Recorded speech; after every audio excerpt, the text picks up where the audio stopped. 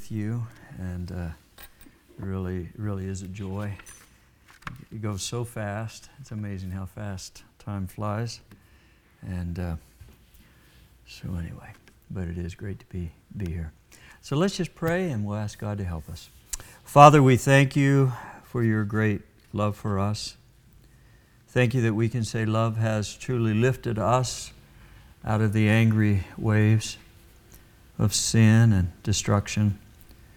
We thank you that we can just rest in your love, not only in time, but we know we can do that for all eternity.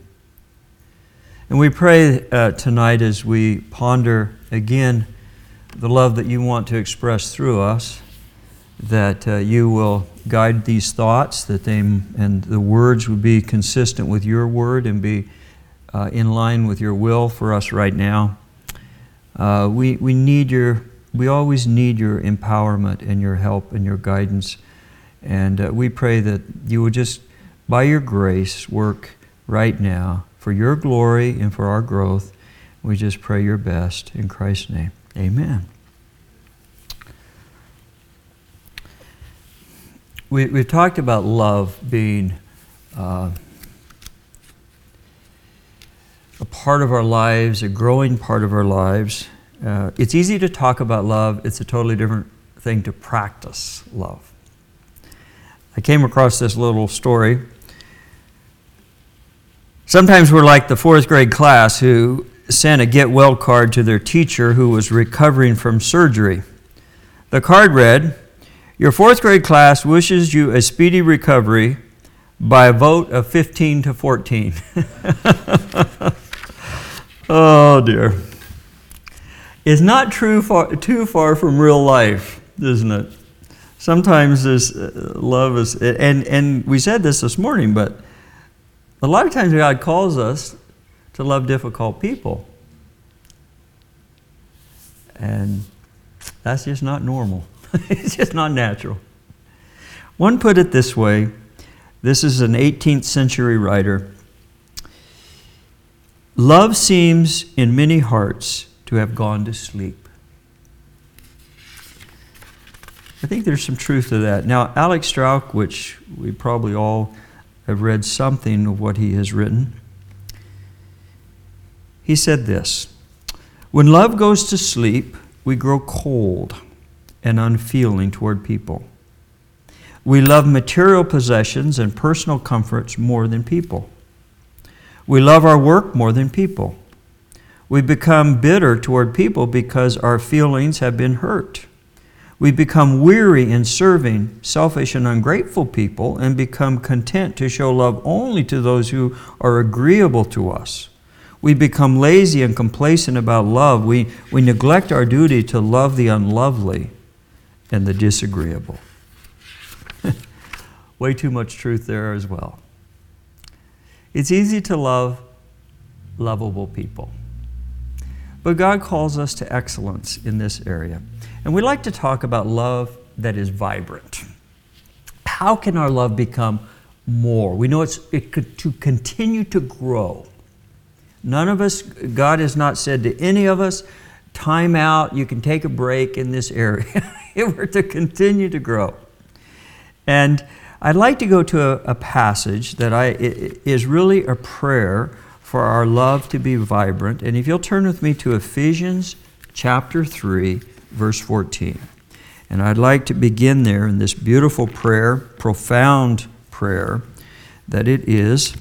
And I'm going to read, I'll read a portion of it, and then we'll touch on parts of it as I go through this section. But it's a prayer, and we'll talk just a little bit about its placement in just a moment.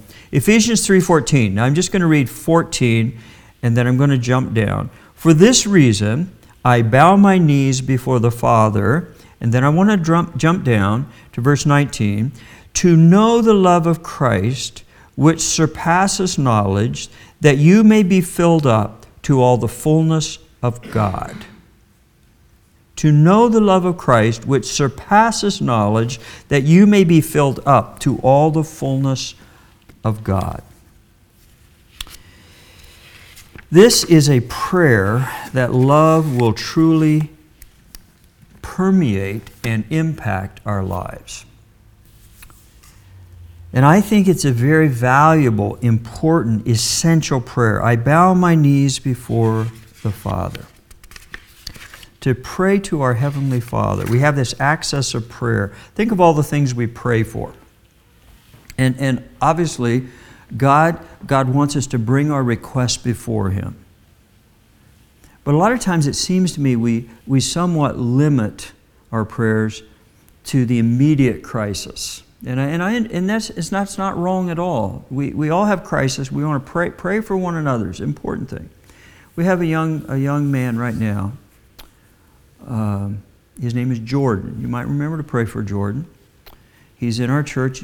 Delightful young man. He hasn't been married, I don't know, maybe a year and a half, maybe a little longer. Beautiful little wife, Christian little wife, just a great couple. And they have a little baby. And he has been diagnosed with brain cancer. I tell you what, in our assembly, that was just a heartbreak. I mean, it was like everybody was so overwhelmed. This is the kind of guy that walks in the door. He's got the big smile on his face. He's a servant. Everybody loves this little family. And pray for him. They've said that it's incurable. So he's right now. He's been through. He started in his chemo. Right now he's on a little break, just for his body to kind of catch up. So pray for Jordan. But everybody, obviously, I think everybody in our church is praying for Jordan. And that's right. That's the way it should be. But I wonder how many times we pray for physical need, which is a huge physical need, but we don't pray for some of our great spiritual needs. We need to pray for both. In fact, if we go through Paul's prayers, most of what he requests are for spiritual need, spiritual advancement. And so we're here, and he has this amazing prayer. And he bows before the Father. And he crawls out to him for this need for prayer to be, for our love to be vibrant. And notice this next phrase, and I'll just kind of touch on it very, very quickly. But I want to do this because it's relevant to the context.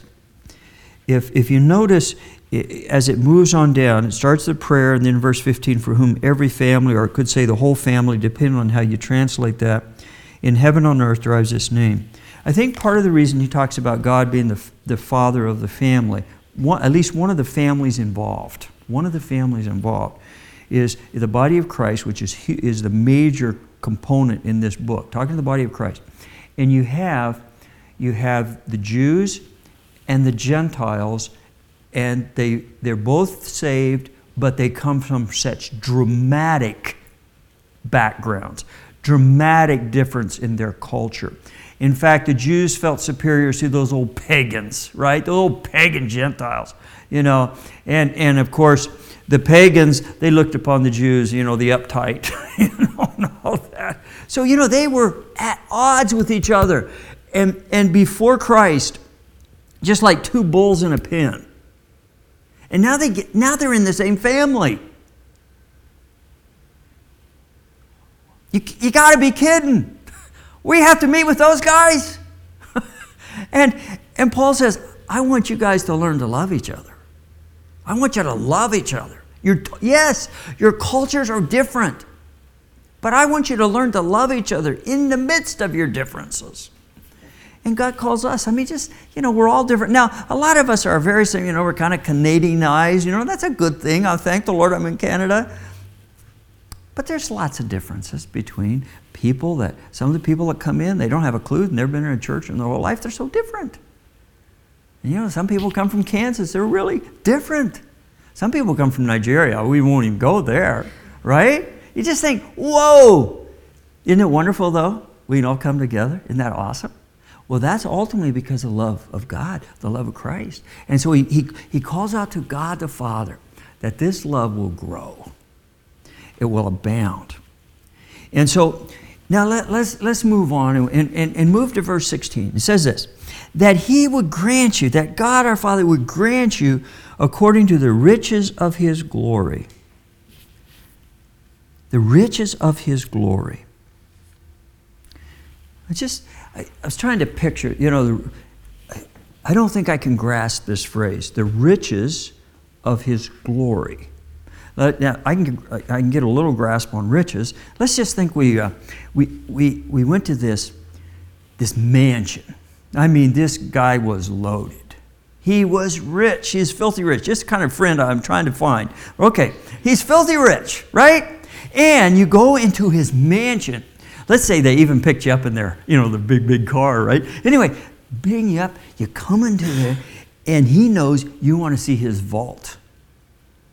And so he's got this walk-in vault. Not just one of those little things on the wall, right? This is a vault. And you walk in, and you see stacks of money. Stacks of money. And you want to go there too, right? You can come over. Okay, stacks of money. And then you look over here, and there are bars of gold. Some of you are drooling. Okay, bars of gold. And then you have silver. Well, that's kind of second rate. Silver. And then there's some precious gems. This guy is loaded.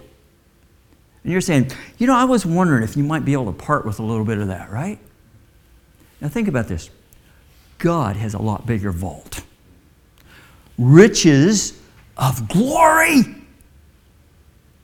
So, when he says riches of glory, don't you think maybe Paul's getting ready to ask a big request? I mean, something huge. Because God has all this wealth, this spiritual wealth. And he comes and he says, God, I'm making this big request. And it is a big request. Because love is not normal. Love is not natural. Love's not even fun sometimes. Right? Loving people that are hard. But we come to a God that's rich in glory. And he comes and he says, God, he's making this request of God's riches, his abounding resources. And notice as it moves on. Notice and this prayer it has so many different facets to it. The riches of glory to be strengthened with power. To be strengthened with power. And the idea of this strengthening is spiritual strength to overcome resistance. Spiritual strength to overcome resistance. I was thinking, I said, I think it was David as we were out in Lawrencetown. And we went out there yesterday. It was really, really cool. They were, I don't even know what they call it. What was it? They were doing these it was crazy. They're bizarre people. But anyway, it's really pretty. Watching crazy people is kind of fun. They got this, those things, and then they're on the water and they're skiing along on the water and they're floating in the air and they jump up and all that. Anyway, at Lawrencetown Beach, one time when Chris was just a little guy, we decided to take a father-son trip in the middle of the winter. And I thought I knew that part well enough. And so the snow's on the ground, but dads know everything, right? And so I drove out, and all of a sudden we were going to go up and we're going to watch the water, right? The waves come in. The car dropped. I know where that hole's at now. I dropped into this hole, and I thought, oh man, this is a terrible day. It was cold, the snow was there, and that car didn't get stuck. It dropped. And I thought, I'm never getting out of here, right? Anyways, several really nice Nova Scotians, about 3 of them all stopped. They thought the poor stupid kid here, stupid man. But anyway, they stopped for the stupid man, and they got me out. But I could not get out myself. I was totally stuck. God's power can overcome our resistance. Now, we have resistance for a variety of reasons, but the biggest one is we have the flesh. We have the flesh. And therefore, we walk by the Spirit so we can overcome the power of the flesh. But we have to have power that will overcome that resistance. Because we have a resistant flesh. Again, it's not normal. It's not fun to love sometimes. And so we ask Him, God, work in a way that's just bigger than we are. It just has to be bigger than I am because I can't do this. And so we ask him to move in his power. And notice through the power of his Spirit. The power of the Spirit in the inner man.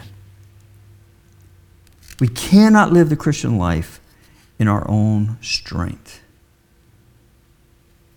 I thought a couple of months ago, I don't know why this thought seemed so simple, but it just kind of hit me.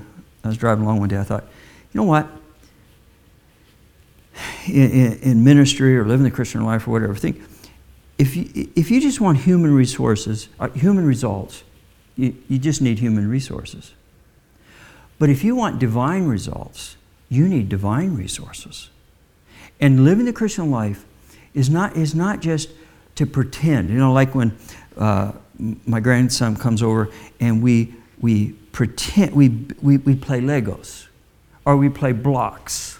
Well, you know, it's kind of pretend, like, oh, we got this building, we got this tower, you know, we're building this thing, you know, and that's kind of fun, right? But it's still pretend. But sometimes as Christians, we play pretend love. And God says, no, I want it to be genuine, I want it to be real. I want the Spirit of God to so move in your life. The fruit of the Spirit is love. Isn't that interesting? The very front line of the very first fruit of the Spirit, the fruit of the Spirit is love. And it's the fruit of the Spirit. The Spirit. Now we have a part in this, but the Spirit has to move, and we have to be a dependent people. Recognize our inadequacy apart from Him. Now notice as you move on in verse 17, that and this is interesting how Paul lays this out. He adds layers of insight into this process. Verse 17, so that Christ may dwell in your hearts through faith.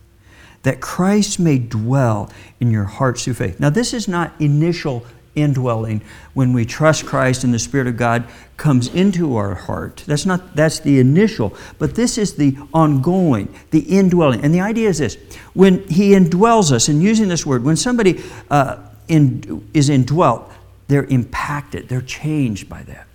If somebody moves into your house, that changes your house. If they move, unless you have a really, really big house, right?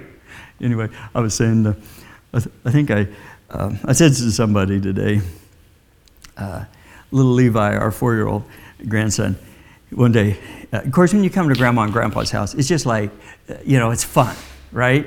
You don't have to pick up your toy. Well, sometimes you do. But anyway, it's just fun.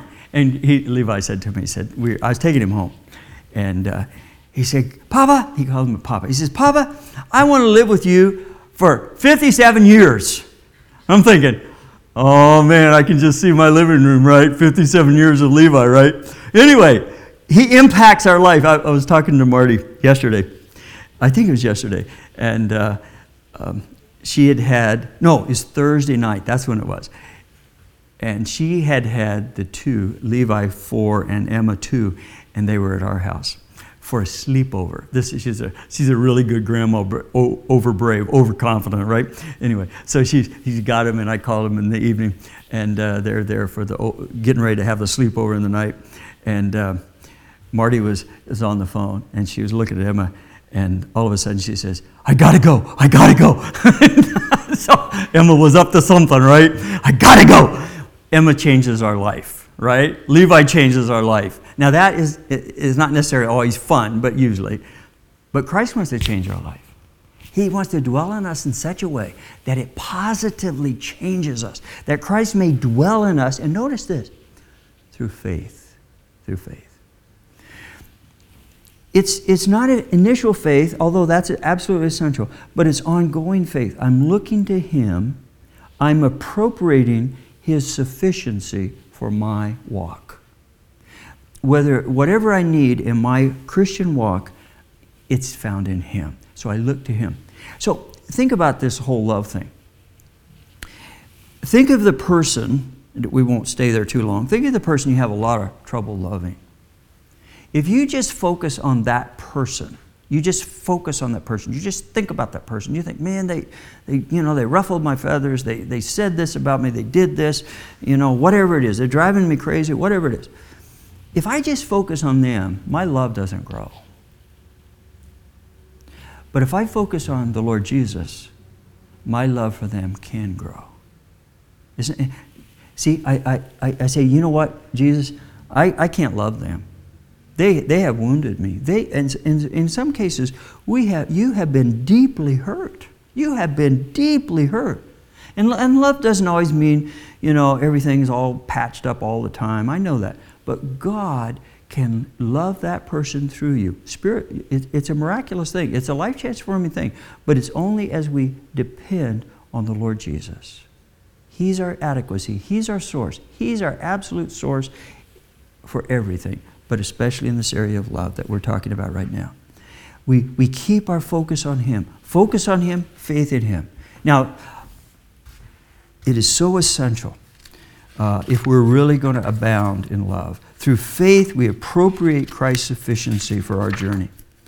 Now, notice as we move on.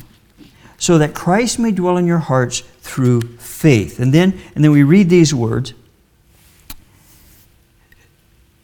And that you being rooted and grounded in love. Now, I think the way the terms are used, it's what has already happened. When we come to Christ, we're grounded in love. So that's essential for us to grow in love. We're grounded, we're rooted in love. Because of God's love for us, we're grounded, we're rooted. But that's the foundation. Now we're to grow. So he talks about our foundation, then he picks back up with our growth. Notice what it says. Verse 18.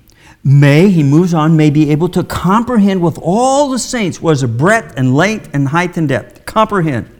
To grasp mentally is the idea. To grasp it mentally.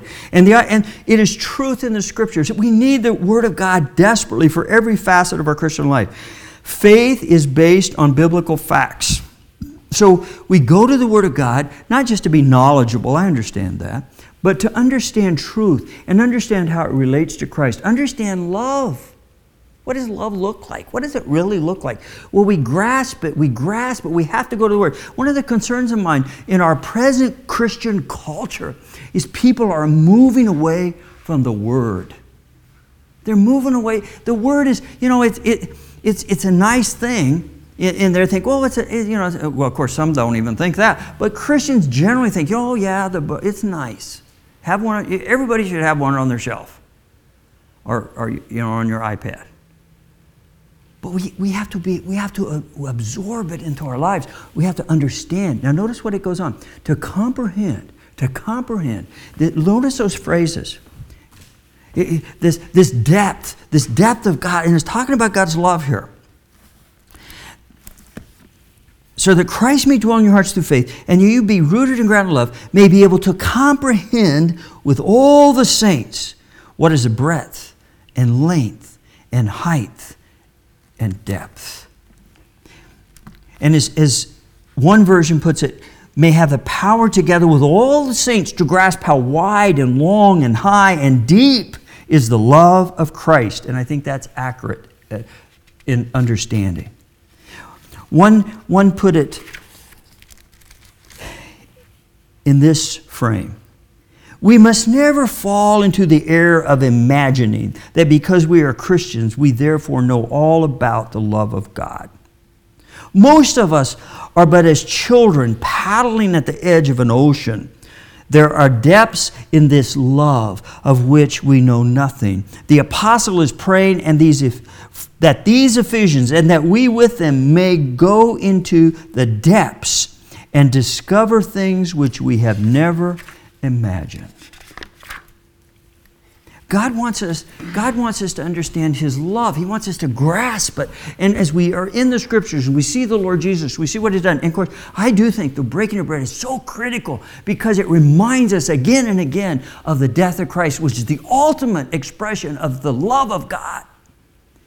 I heard it said some years back, one of the reasons, and now this is not always true, and again, the waves of time and culture are washing a lot of saints adrift. But one person said, one of the reasons the assemblies, in measure, have stayed more conservative in their theology and more consistent in staying true to the Lord is that we're consistently reminded of the death of Christ, which is to be reminded of the love of God. And as we're reminded of these things, then we just get to know a little more about how huge God's love is. What does it mean? Don't you think in eternity we'll be learning more about what it means that God loves us? I was at a wedding recently, and it was outside, and thankfully it wasn't raining. Thankfully, probably, I don't think I'd have an outside wedding in Nova Scotia, right? Well, we were supposed to have one years ago outside on the ocean front, and it didn't happen either. It just rained, right? But anyway, in this case, it didn't rain. But there was a lake. There was a lake behind me, and of course, the couple and everybody in all their glory were lined up. There was a really nice wedding because this is a great Christian couple, and just a great group of young people at the wedding. And there was a lake behind me. We talked about love. And part of it was, here this lake, a beautiful lake. But you know what? It's nothing compared to the ocean. Now, we go out to Lawrencetown and say, whoa. But you know what? That lake is not big enough to express the immensity of God's love. The ocean is not big enough to express the immensity of God's love. It is immense. So God wants us as to come to get to know Him more and more through the Word. And as we understand what it means that God loves me, and I begin to see, well, man, it's so much deeper than I thought. It's so much wider than I thought. It's so much higher than I thought. But see what happens when we begin to see how big God's love is. Then see, God wants to make that more and more progressively a part of my life. That I become more loving. Because God is just so huge. And His love, as we said this morning, His love has come to us and He wants it to flow through us. So the immensity, we learn more of what it means that God loves me. You can go through a whole series of thing, and Ron last week was talking about the ministry he's involved with, and I have just a teeny bit of a part in that, and just been talking about the love of God. It's just immense. It's immense. You can just learn more. The food we have, the creation around us, all of the details of life, and God is saying in broad, bold lights, I love you, I love you, I love you, I love you. And as we begin to realize that, well, God loves me, God wants to love through me. And as I see this depth, and notice what it goes on. It's just wonderful to know. You see, we talk about understanding, grasping it, and then to comprehend it, and then verse 19, and to know the love of Christ. And that word know, in my understanding, is to know it experientially. That His love might begin to characterize me and control me. That I might really know the love of Christ. Not just in my head, but in my whole life. That it permeates, His love permeates my life, and I love others. And notice what it goes on to say. May comprehend the depth of this love, the height of this love, and then 19, to know the love of Christ, to know it intimately, because I'm loving, which surpasses knowledge. You know what?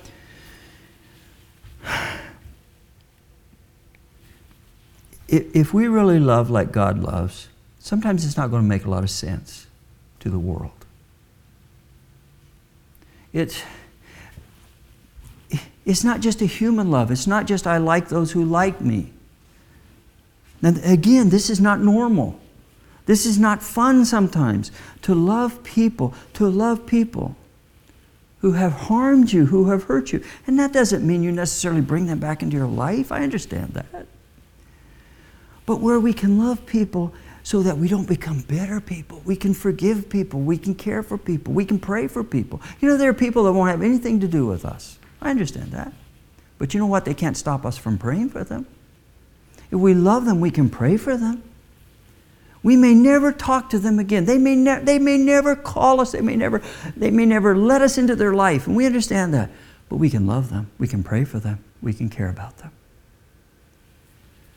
And so God wants to so change us. He wants to transform us. But it's a divine thing. It's not a normal thing.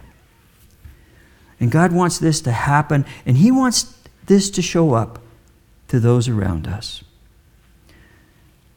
And we read, to know the love of Christ which surpasses knowledge, that you may be filled, I find this mind-blowing, that you may be filled up to all the fullness of God. Isn't that just beyond grasp? That you may be and progressively filled up with all the fullness of God. I just think that, what in the world? But you see, as Christ is formed in me, as it says in Galatians, as Christ is formed in me, God the Son, as His characteristics are formed in me, I am being filled, I am being progressively transformed. And people are starting to see a glimpse of God, not that we are God, but a glimpse of God in and through us in our reactions, in our responses, in our connections. That, yes, they may not always like us, but they have to scratch their heads sometimes if we respond in a Christian way. They're saying, did you hear what he did? Did you see what he didn't say? Did you see how he came across in that? God wants to fill us with His fullness. And as Christ, God the Son, is formed within us, it shows up God's love. It shows that God is doing something in our hearts and lives. We're becoming more, we say it in other ways, we're becoming Christ-like. We're becoming Christ-like. We need to evaluate, say, how well am I doing? And again, this is progressive. And we still have a flesh. Your flesh can always, I've said this on various occasions because I was raised in the Midwest, and rattlesnakes were a part of life. And the flesh is like a rattlesnake. It's like a rattler. It's just all coiled up. And I came across a few times, rattlesnakes are all coiled up. Boy, if you don't see them ahead of time, you're in big trouble. They're all coiled up, ready to, and the flesh is like that, isn't it? It's amazing how we can say something, we can hurt somebody, just because the flesh is... But that's why we need God's constant work. We walk by the Spirit. We allow the Spirit of God to power us, to form Christ within us progressively, so we increasingly say no to our flesh and our selfishness, and yes to Christ-like love. And only God can do that. But it's progressive. But we're leaning on Him. We're looking to Him. Say, God, only You can do this. Only You are loving, and I want You to love through me. I was reminded years ago, there was a dear girl. She was my cousin, and her name was Fontella. She was about 4 years older than I was. I'm sure I've shared this story in some form sometime. She's a dear Christian girl, and I remember one Sunday, it would be kind of like a Sunday night like tonight, there were these services going on. Her little church, a little country church out in the middle of what we'd say nowhere. But we were there, but after the service, she just shared some things. Like she was reading this one book, and I was let's see, I was in high school. I don't know if I was a junior, senior, or whatever, so in that zone. And she just sat down with me and she shared some things that the Lord had been teaching her. That was a very key moment in my life. That little moment on that hard little pew in this little country church with Fontella sharing some things that God was really teaching her. And God used that to stir my heart. And we were just sitting there. Well, anyway, so that really drew my heart to her. And she's just a dear, dear girl. And then she got married. She had married Ken. And not Ken and Barbie, Ken and Fontella, but anyway. And Ken was a great guy, just a great guy. Several years later, Fontella, there was this, really it was a medical accident. It was just tragic. But she was left a quadriplegic. And, and totally paralyzed in this bed, can't move, and Ken, her husband, was the most kind, the most loving person I'd ever seen. He cared for dear Fontella. He just loved her. They were a young couple, and here his wife is paralyzed. She's in this bed. She can't move, and Ken did everything for her. And one thing I remember about that in my mind is this picture.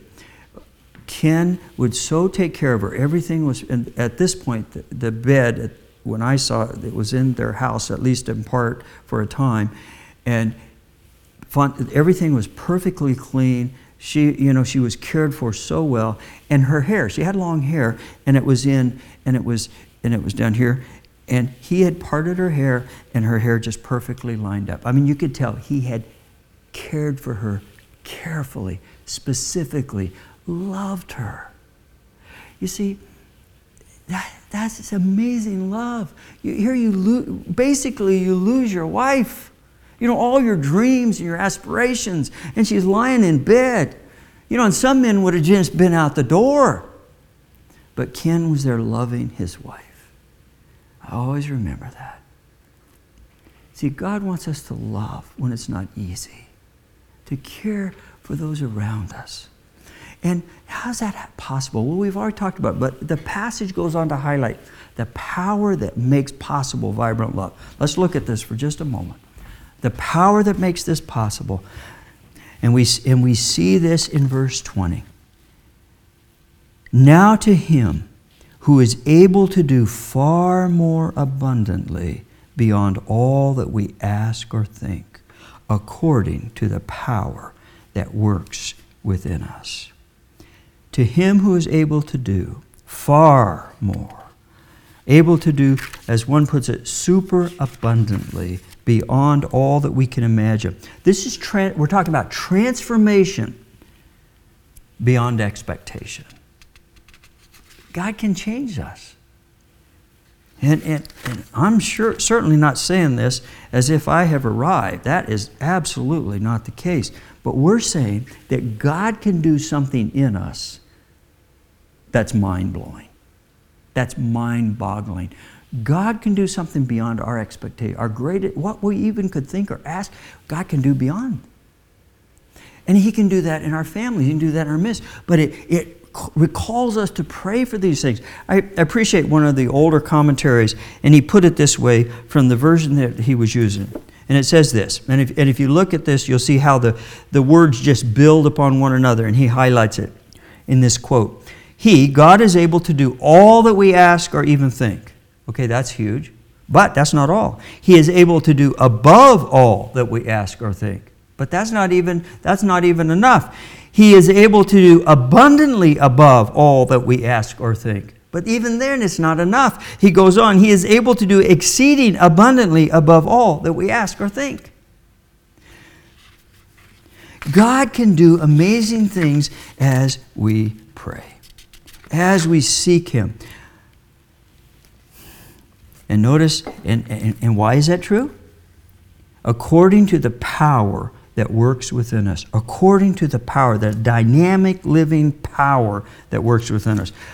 As William MacDonald put it, the Holy Spirit, who is constantly at work in our lives, seeking to produce the fruit of Christ-like character, can do this in us.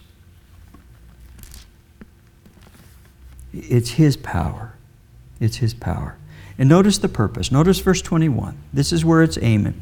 To Him be the glory in the church and in Christ Jesus to all generations forever and ever. Amen. The purpose is to glorify God. As we love one another, who gets the credit? God gets the credit. Because it took God to do that in my heart. He had to do this. But He gets the credit. He gets the glory. He gets the honor and praise. And I want you to notice this. There are various things we could say, but just notice these three words. Forever and ever. Do you see that? Isn't that amazing? You know what that means? As we allow God and we call upon God to work in our lives, when we step into eternity, and it was evident that God had been at work and that our love grew, throughout eternity, God will get credit for what was done in time. See what God did? See what God did? See what God did? forever and ever. As we grow in love, put it this way, it has eternal impact. You know, in this world we live for such short-lived goals. And it's not wrong to have a goal, you know. But let's make sure that our goals move into eternity, that they have value, that bust into eternity and stays for eternity. Forever and ever, God can get glory as He works in our lives through love. I say, God, change us. Now, you know what? We need to pray for this. That's what this is, a prayer. It's a prayer. You know, I shared a story, but years ago in Dallas, this man, he had been, I think if I was going to caption his life, an angry alcoholic. And he was extreme on both counts. Angry alcoholic. And God saved that man. And you know what? He became a gentle husband. I was blown away. A gentle man. You know what? It wasn't because he had a little resolution. It wasn't because, I think I'll be nice today. God changed him. God changed him. You know, we need to pray that God will just continually, progressively change us. Change us. And we need to pray for that. I was thinking, this is true here, but I was thinking back in Edmondson Heights, where we're at, fellowship. There's quite a few seniors. And some dear, dear saints. And you know, God has given us a measure of unity. Not that we don't go through the hustle and bustle and had struggles and all that. But you know, I was thinking about, and I think there's a lot of that here, a sense of unity, kind of a sense of joy being together, a sense of, fellowship and all of it. But I was thinking about, why is that partly true? Well, I think part of it is true because a lot of these believers have been praying for this chapel. And you know what? We just need to keep that going. May we pray for our chapel family. May we pray for one another. May we pray for our families. May we pray for ourselves, right? That our love will be vibrant and it will continue to grow in vibrancy. God wants to fill us with His fullness. And Paul lays this prayer request, he lays this prayer out, not that for us to do it in a ritual, a rote way, but the pattern is there. Let's pray for prayer and pray for love. Pray for love. And maybe I just think as we go into, the clouds are pretty dark in our culture, right? It's not a happy zone. And I think as we go through life, there's lots of stresses. There's lots of reason not to be loving. But may God so change us. And we step into eternity, He gets the glory. He gets the glory forever and ever. Because our love continued to grow in time. Let's pray. Lord Jesus, we think of this prayer. And we realize that, man, we got long ways to grow. But we thank You that You have all the resources. You have riches and glory. And we just call upon You to work Your love in our lives more and more. And Father, we know we've blown it. We know we've messed up. We know we don't get it all the time. And Father, we just pray that we'll increasingly look to Your Son and be transformed by Your Spirit to be growing in our love that will bring glory to You forever and ever. In Jesus' name.